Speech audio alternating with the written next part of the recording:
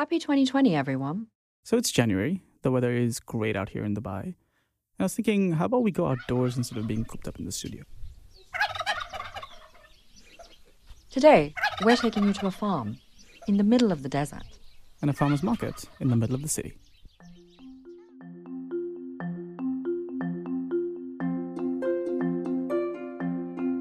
From Amaya Media, this is Karama Sutra, chronicles from communities we've grown up with. I'm Vanita Bharadwaj. And I'm Chirag Desai. This is obviously my kind of messed up perspective, but it feels like this is a farmer's market from Brooklyn or from LA. We're starting off at a farmer's market in Dubai, and that was Sundar, who's recently relocated to Dubai from Manhattan. Some basil plants, and then Gayatri was like, oh, she's got this plant guy that does all her plants, so I should just... I'm going down the bougie path if I'm going to have a guy. To look after a plant? What's the point? I feel like, isn't that the life here? Don't you outsource everything here? No. Yes. Some of us actually do stuff. My son waters a plant every day. Well, I could always produce a son. There's always that option. This farmer's market is almost 10 years old, and it sets up during the UAE's growing season, which is typically between October and May. It debuted across the artificial lake at the base of Burj Khalifa, the world's tallest tower. An interesting juxtaposition, if you will, of agriculture, one of humankind's oldest professions, with architecture, represented by one of the modern era's grandest skyscrapers. Now, Sundar's perception that everything is outsourced isn't entirely without merit. So during the 80s and 90s, as the expat population of the Emirates grew, the demand for produce from their home countries grew as well. I remember everyone would flock to the vegetable market in Abu Dhabi every Wednesday because that was the day a fresh shipment from India arrived. I want to say that it was probably around 2008 that we started seeing more UAE origin produce show up in the supermarkets. And with the UAE being fairly centrally located and starting to become a logistics hub for the region, it's absolutely possible to fly fresh produce from nearly anywhere in the world. But of course, then when there's a crisis in a country we import from, so say the Indian government bans or lowers the cap on onions leaving the country, we see an almost immediate effect out here. Now remember, it was also in 2008 that the world had already been alarmed by historical highs in global food prices. A report in 2010-2011, released by the UN's Food and Agriculture Organization, further showed that food prices were surpassing those recent highs. So given all these factors, it should probably come as no surprise that the UAE started prioritizing food security. And we soon started hearing about investments in farms across Asia, Egypt, Romania, and even in the United States. But let's come back to the farmers market, which is where we started. How did this particular market come to be? So for that, we have to connect to Portugal. Just a moment. Let me just make sure that Vicente gets his ass up here because we're waiting for a fridge engineer. You're waiting for a fridge engineer? Yes. Normal domestic bull. So just in case anybody rings the bell and I am in mid-flow, he needs to be here. Okay. Right. Okie doke. We can begin. Yael Mejia, who's currently building a farm in Portugal, by the way, is credited with kicking off this farmer's market. She's dialing in today to tell us about how she decided to gather local organic farmers from across the Emirates for a public that didn't even know vegetables could grow in the desert. Yael arrived in Dubai in the winter of 2008 to set up Baker & Spice, a well-known London brand that took great pride in its menu being guided by the seasons, led by everything that was fresh, local, organic, and homemade. Once we found them, through word of mouth, we found a few other people who were doing this type of work, i.e. small holding, small scale vegetable farming. And I sort of realized that it was in our interest to keep these people going, and they were desperate for a market. They had nowhere to sell. And of course, for completely egotistical motives, i.e., we wanted produce. They had more than we could use at the time, although that eventually changed. But what's the next best thing? The next best thing is to have them sell to the wider public. And of course, once the wider public starts shopping, there's no stopping, because you build up demand, and hopefully the farmers rise up to the occasion and actually plant more varieties, become a lot more adventurous. And this is basically what happened. You'll recall Sundar felt that the market was similar to markets he's accustomed to in Brooklyn. He's not wrong in that this setup with its canopies and wooden crates may not trigger images of souks of the region. However, when it started, it was unique for the country as a true farmers market that allowed buyers to shop directly from the growers. Souks originated where you were. They're not a Western invention. The market is of its place. And the Middle East is where haggling was invented, I would imagine. The other thing is, everybody around the world now wants to eat the same things, i.e. fresh vegetables. So, of course, it could be Brooklyn, it could be Paris, it could be Dubai, it could be Kathmandu.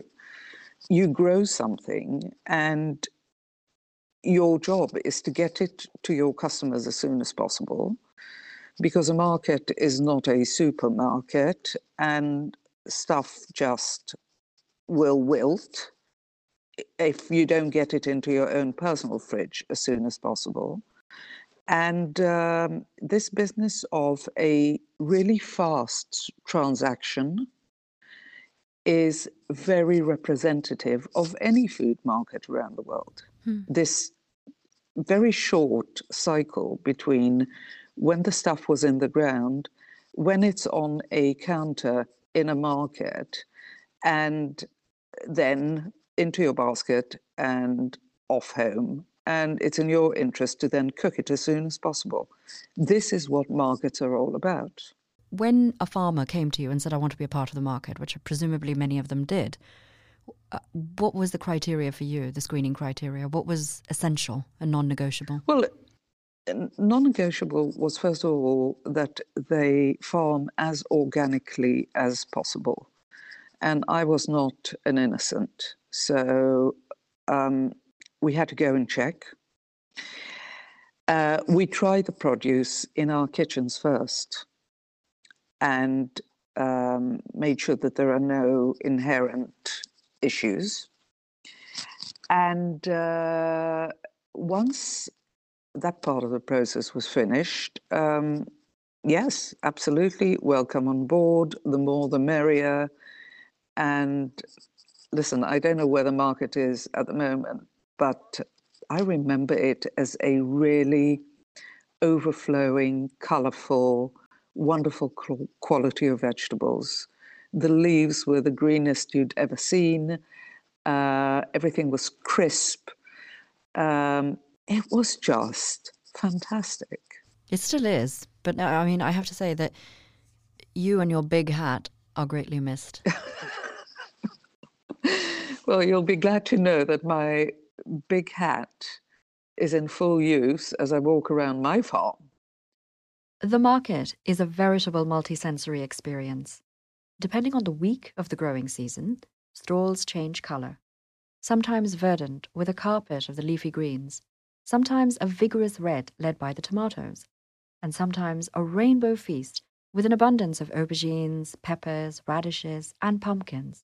As habits form, the farmers observe their customers. Bonds are formed, and vegetables that are associated with specific cuisines make guest appearances.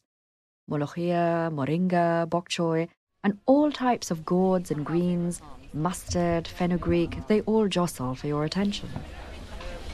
The mustard greens, oh my God, it's like the best thing. No, I know, but I don't know how to cook it. But so you cook it exactly like you would do like a palak paneer? You know, like just, okay, take that, quickly steam it, like 20-second steam, and then stir fry it, you know, like mustard seeds, cumin seeds, ginger, onion, and then grind it in like, and we're going to make paneer. Do you make paneer? Oh yeah, vegan, never mind. could actually make it. That would be interesting. A vegan. Yeah, I know. But like, it's not the paneer. It's the water from the paneer. That the whey water is amazing because it adds flavor to the sarson. So it's creamy and spicy simultaneously. Yes, this will be happening as soon as I get my gas turned on. Hello, you. The sounds of the market would be incomplete without the sounds of families, farmers, and the bargaining. But the sweetest notes are really the ones exchanged between regular shoppers as they discover ingredients that are not part of their traditional diets and how to work with them. Hi, is this monk's grass? Nasturtium? No, I know. What is But it? like, क्या उसका है? नाम क्या है? नहीं, English में. इससे फूल आता है ना, तो छोटा सा, no? Hubeza. In English, what is it called? Hobeza. In Bilarabi? Bilarabi Hubeza. As of 2014, it was estimated that there were over 105,000 hectares of land under agriculture in the UAE. Most of the farms are in the Emirate of Abu Dhabi, which accounts for more than 2/3 of the country's total agriculture area and also has a history of planting trees and cultivation. And we're actually going to visit one of these farms today, based in Al Ain, nicknamed the Oasis of the UAE. Turn right onto lane 2927, then your destination will be on the right. The farm we're visiting is owned by Amina Qulaib Al-Taneji. An engineer at heart, Amina has worked in the local power and water sector for over 2 decades, and over the last 5 years, she's thrown herself into agriculture research, pursuing a PhD involving the study of water use in agriculture in the Emirate of Abu Dhabi. We raised in a country that doesn't rely on farming, especially in Abu Dhabi. Farmers has been introduced by His Highness Sheikh Zayed like 50 years ago. And he tried to give a passion, give them an incentive to love farming. And, so that time, during the last 60 or 50 years, people who has and given away like lands and all of this, a lot of facilities, now they love their farms. But how to have the right skills and the suitable and the right farming type is suitable for this environment, this has to be learned and, by timing and by experiments, by also giving proof that this will work. Many Emirati farmers were encouraged by Sheikh Zayed bin Sultan Al Nahyan, the founding president of the UAE. Sheikh Zayed's curiosity led him to research that posited the Arabian Peninsula went through many cycles of being dry and being lush. To encourage farming, various loans and aids were introduced in the early 70s. By 2010, Abu Dhabi's Food Control Authority had ended various subsidies, including one that farmers previously received from the government for growing Rhodes grass, a water-intensive crop which is used as animal feed. And I also have been a curious farm owner for the last 10 years. So I'm trying to experiment here a lot, using my knowledge and expertise in water sector especially. I developed a passion towards conserving our natural resources, especially water, which I noticed a lot of misuse and overuse in almost all sectors. Therefore, I decided really to focus my time, especially in the last 5 years, first in my PhD research, which is focusing on water use in agriculture in Abu Dhabi. And the second thing is developing my farm as an integrated model. Amina's farm is currently a testbed for the aquaponics model of farming, where crops are grown in a nutrient-rich waterbed. She's also built her own fish farm, whose wastewater provides these nutrients, and she's currently researching water consumption per crop as part of a paper she intends to publish next year. My father used to have a very big farm, but he was given as a gift to him. It was in Adid and Falaj al-Mu'alla, which they have the best water, the best quality of soil. It's part of Al Fujara. He used to spend a lot of good time there with his friends and the family and raising animals, but he never thought about generating any income. As children, we were not that much interested to go every weekend. He was forcing us to go every weekend, and we were really not fond of this. But we loved the pool, especially during summer. We loved the pool. He was growing everything, even mangoes, sugarcane. But when, I think 20 years ago, the water became very little, and the quality of water deteriorated, so people lose interest in spending more money to do the same. Huge efforts continue to be made to preserve water resources, with a specific emphasis on promotion and installation of modern irrigation systems that are intended to replace the flood irrigation method that used to be popular in the early days. Science aside, though, there's a lot that goes into every harvest. Why that connection between the farm and your fridge has never been more important, and more dispatches from Portugal right after the break. Support for this episode of Karama Sutra comes from Frying Pan Adventures. So you've been listening to how important it is for us to connect with our food and the land, and hearing Sundar talk about how he'd cook those beautiful mustard greens. Well, that's what makes Dubai so interesting as a city, with its unique blend of culture and cuisine. And there is no better way to explore that than a tour with Frying Pan Adventures. Here's their chief executive muncher, Arva Ahmed. Old Dubai is like this big, old, scratched up pot of foods, of restaurants, of cultures that are being preserved by the migrants who've moved here and made it their home. So my sister Farida and I started these food tours, these 3 to 4 hour moving feasts through parts of town that hold nostalgia for us. Everything from our Middle Eastern food pilgrimage to biryani taste battles to meals where you ditch the cutlery, just roll up your sleeves and go all in. We're committed to all of those delicious experiences that we have just here in our backyard in Dubai. And I can tell you from experience, their tours are not just a great way to explore the city, but also meet new people over a shared love for food.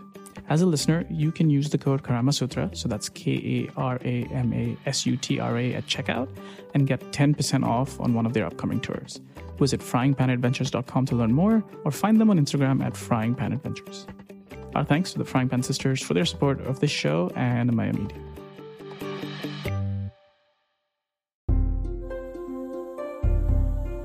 Welcome back. You're listening to Karama Sutra, Chronicles from Communities We've Grown Up With. I'm Chirag Desai. And I'm Vinita Bharadwaj. Chirag and I are on location at Amina Altaneji's farm. It's 1.4 hectares in a little hamlet that is literally in the middle of an ocean of desert sands. Her conspicuous patch of green is where she farms tilapia fish, and it's also home to fowl, goats, sheep, and a couple of chatty turkeys, which she says she does not slaughter. Amina has been studying water consumption in farming in Abu Dhabi. She's published a paper on the topic, and for any water nerds out there, we've linked to it in the show notes. But what really interested us was her interviews with over 340 farmers in the Emirate as part of her research. There are 3 types of farm owners.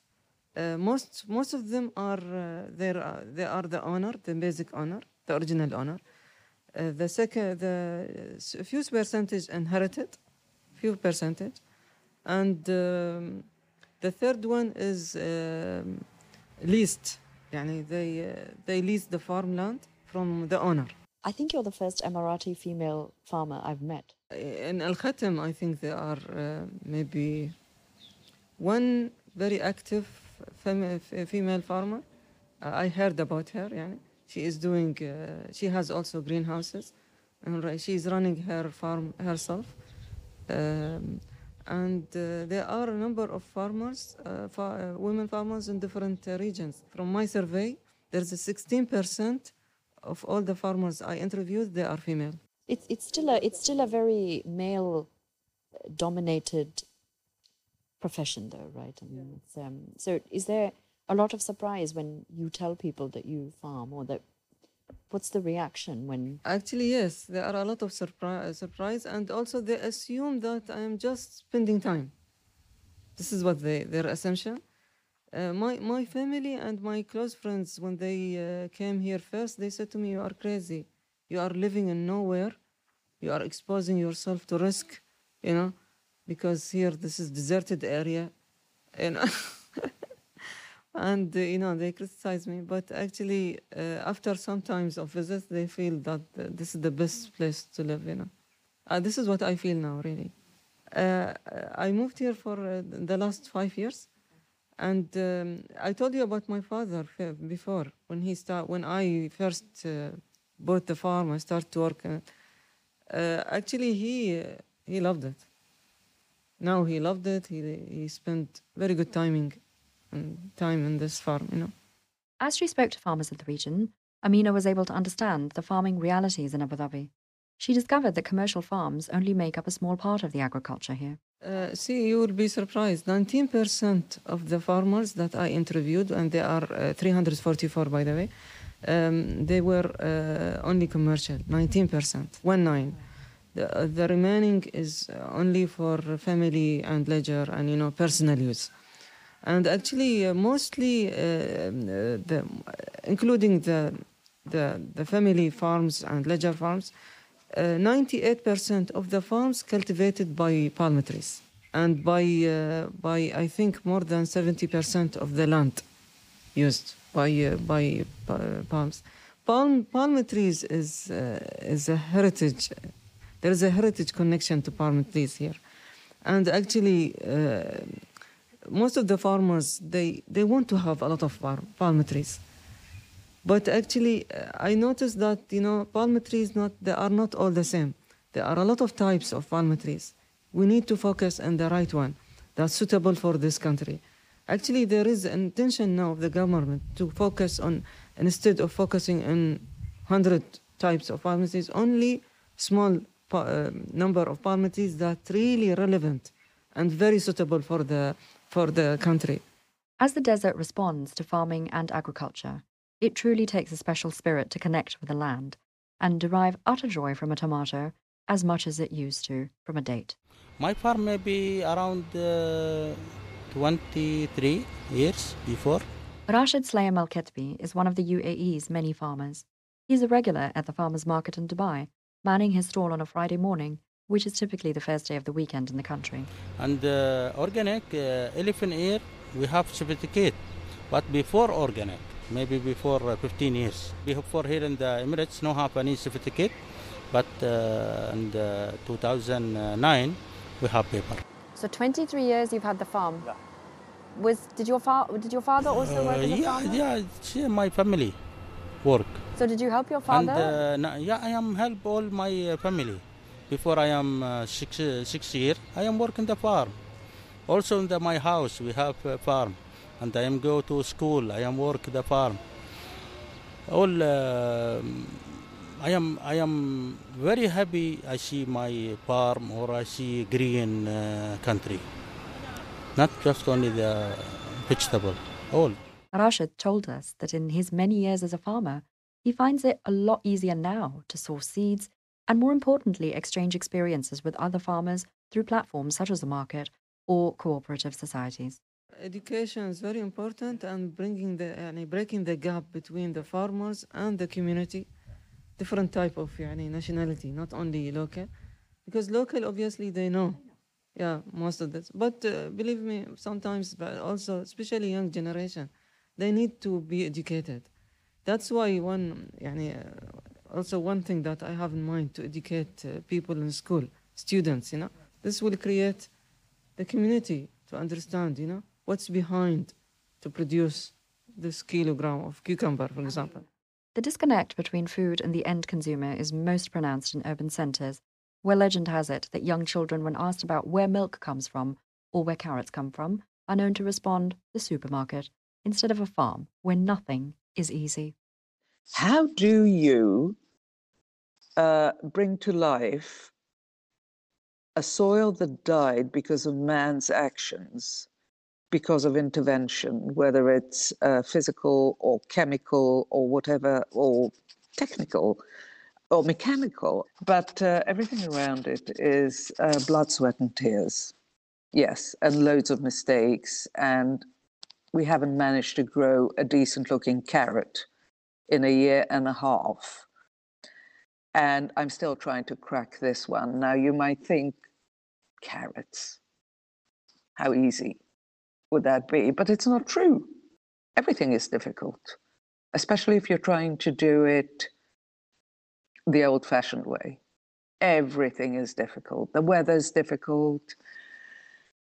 The rain is difficult. The not raining is difficult. Everything is difficult because you're doing everything by hand. Everything, including clearing brambles that have been around for 50 years, and basically they thought, the brambles, that it's theirs forever. And oh my God, what they can do is awe-inspiring. Anyway. I've got one last question, which is about Anastasia and the olive oil. How did that happen? The story of how she came about was that she came to Dubai with her product, and we bumped into each other at a teeny-weeny food show. We were exhibiting, she was exhibiting, and we got talking. And of course, the story of a woman doing it for herself, I'm a total sucker.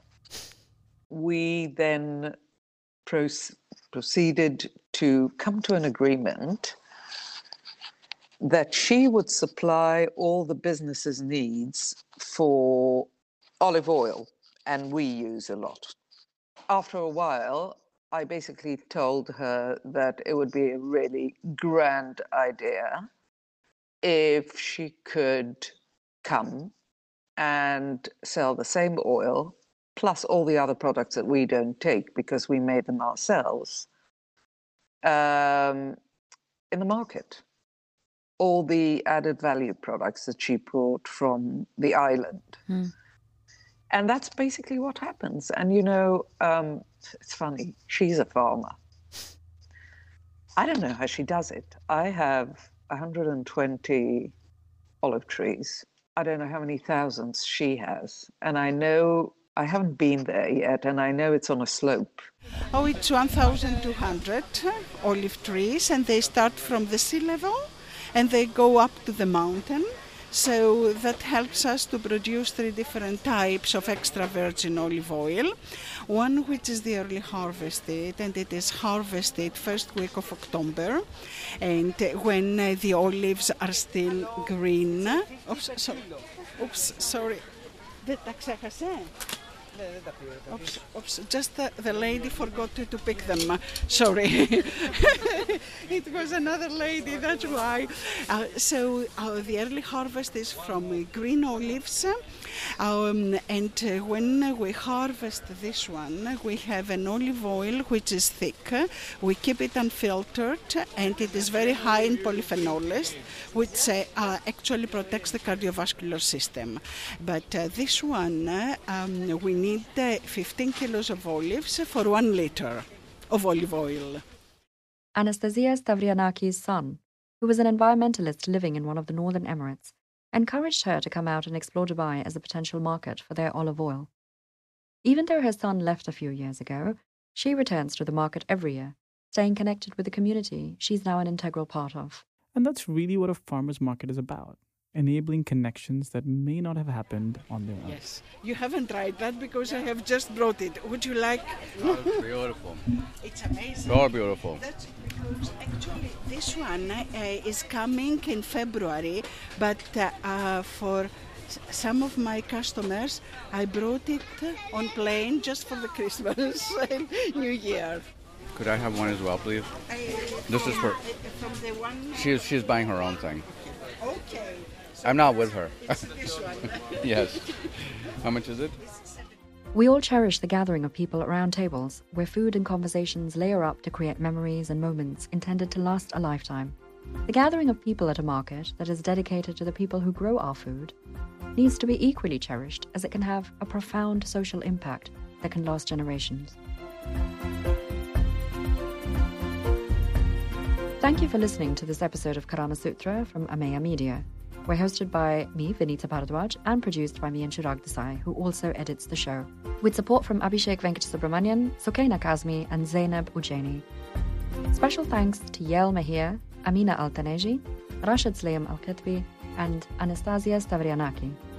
For more information about the Farmers Market, you can follow them on Instagram at farmersmarketme. And you can connect with us on Instagram at karama.sutra, so that's karama.sutra, and listen to all of our episodes for free on Apple Podcasts, Google Podcasts, Spotify, and Gami, or wherever you like to listen.